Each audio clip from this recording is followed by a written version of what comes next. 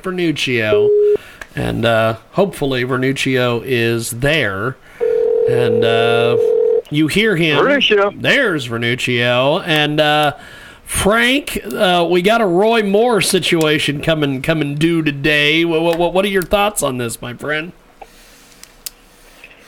I'm sorry, we had a rough connection. Could you say that again, please? Roy Moore. What do you think about Roy Moore's chances today, my friend? Well, it is now too close to call from all I've heard. It is interesting how this wound up playing out. In essence, the hysteria that the media has had against the Trump administration has played precisely into Roy Moore's campaign because of the over-the-top criticism that the president has sustained and other Republicans have sustained. The voters of Alabama at this point seem to have a lot of doubts about the accusations levied against Roy Moore, and that is helping him out as this campaign winds its way finally to a close.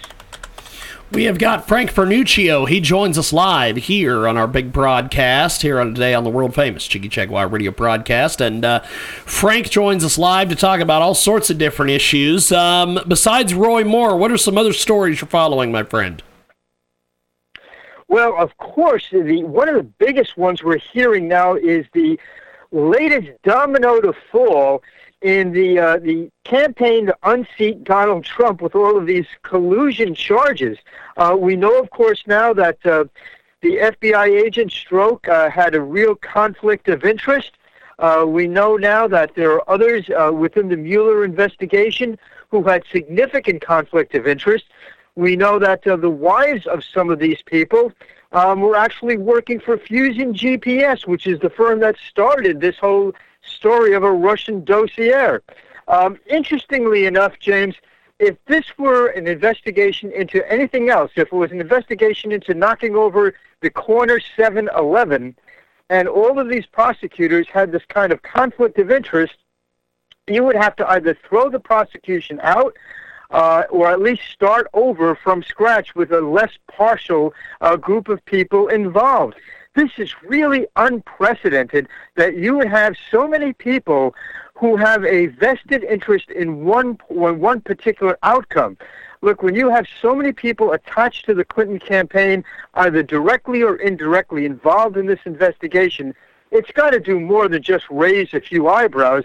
It's got to do something even worse than that. You have to question whether this whole thing was legitimate from the outset. Now, one of the things we found out, of course, was that part of what was alleged to be collusion actually turned out to be members of the Trump team had contacted the Russians after the election, and those are important words, James, after the election, to lobby the Russians not to vote against America's ally, Israel. And the way that some of the evidence has been presented, that was alleged collusion on the part of the Trump campaign. And that falls apart for two reasons. One, it was after the election was over. And number two, there's absolutely nothing inappropriate about an incoming administration trying to help an American ally. We've got Frank Vertnuccio joining us today here on our big broadcast, and another story that I want to get your thoughts on is some of this holiday season smart toys that can listen and talk to children are vulnerable to hackers who take over some of these electronics. What do you make of this? Because there's a lot of folks that are concerned about this. Well, this technology was kind of rushed onto the shelves, and it matches another story that has raised a couple of eyebrows as well. Some of the folks who have gotten those home devices like Alexa and others have found out that sometimes they respond to things that are said on the TV set. So if, for example, your TV set says, buy brand X toothpaste, well, in some cases, some of those devices have been ordering brand X toothpaste for your That house. is awesome. It's scary, but it sounds awesome, Frank. It's also kind of hilarious. And yes. You know, again, with any new technology, you're going to have bugs like this, and hopefully they'll be worked out. But clearly, when you have something that's geared towards children, a lot more precaution should have been put into all of this before it really went on the market. It is Frank Vertnuccio. He's with us today here on our big broadcast. And another story that I want to get your take on is this big rash I've noticed on the internet for people buying Bitcoin. What the hell is going on with this Bitcoin thing? Well, I've seen a number of articles and I've read a number of financial advisors' suggestions on this. Frankly, it said Bitcoin is an investment like any other kind of investment with risks. So unless you really have money that you can afford to lose if the market collapses tomorrow, you really shouldn't be buying this sort of thing unless, again, this is expendable income that you don't care about potentially losing. There's also something possibly more insidious in it. And there has been a real move over the past couple of years by both the Chinese and the Russians to dethrone the American dollar as the sort of the reserve currency of the world. And to some extent, it's not inconceivable that Russia and China are pushing this sort of thing, again, as a way of dethroning the American dollar.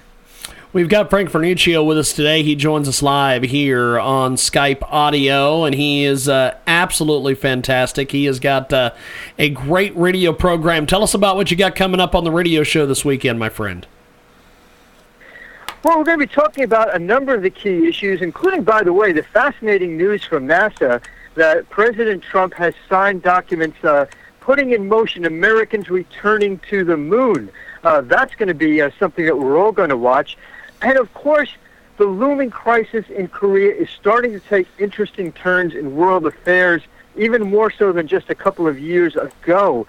The Japanese Prime Minister Shinzo Abe has introduced measures into the Japanese parliament which calls for buying a lot of the American anti-ballistic missile technology to protect his country from those constant missiles that North Korea seems to be aiming at it.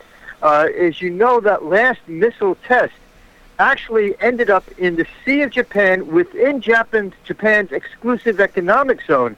So this, by all international measures, was a violation of Japanese sovereignty. And considering the enmity that has long existed between Korea and Japan, you got to wonder where all this is going to end up.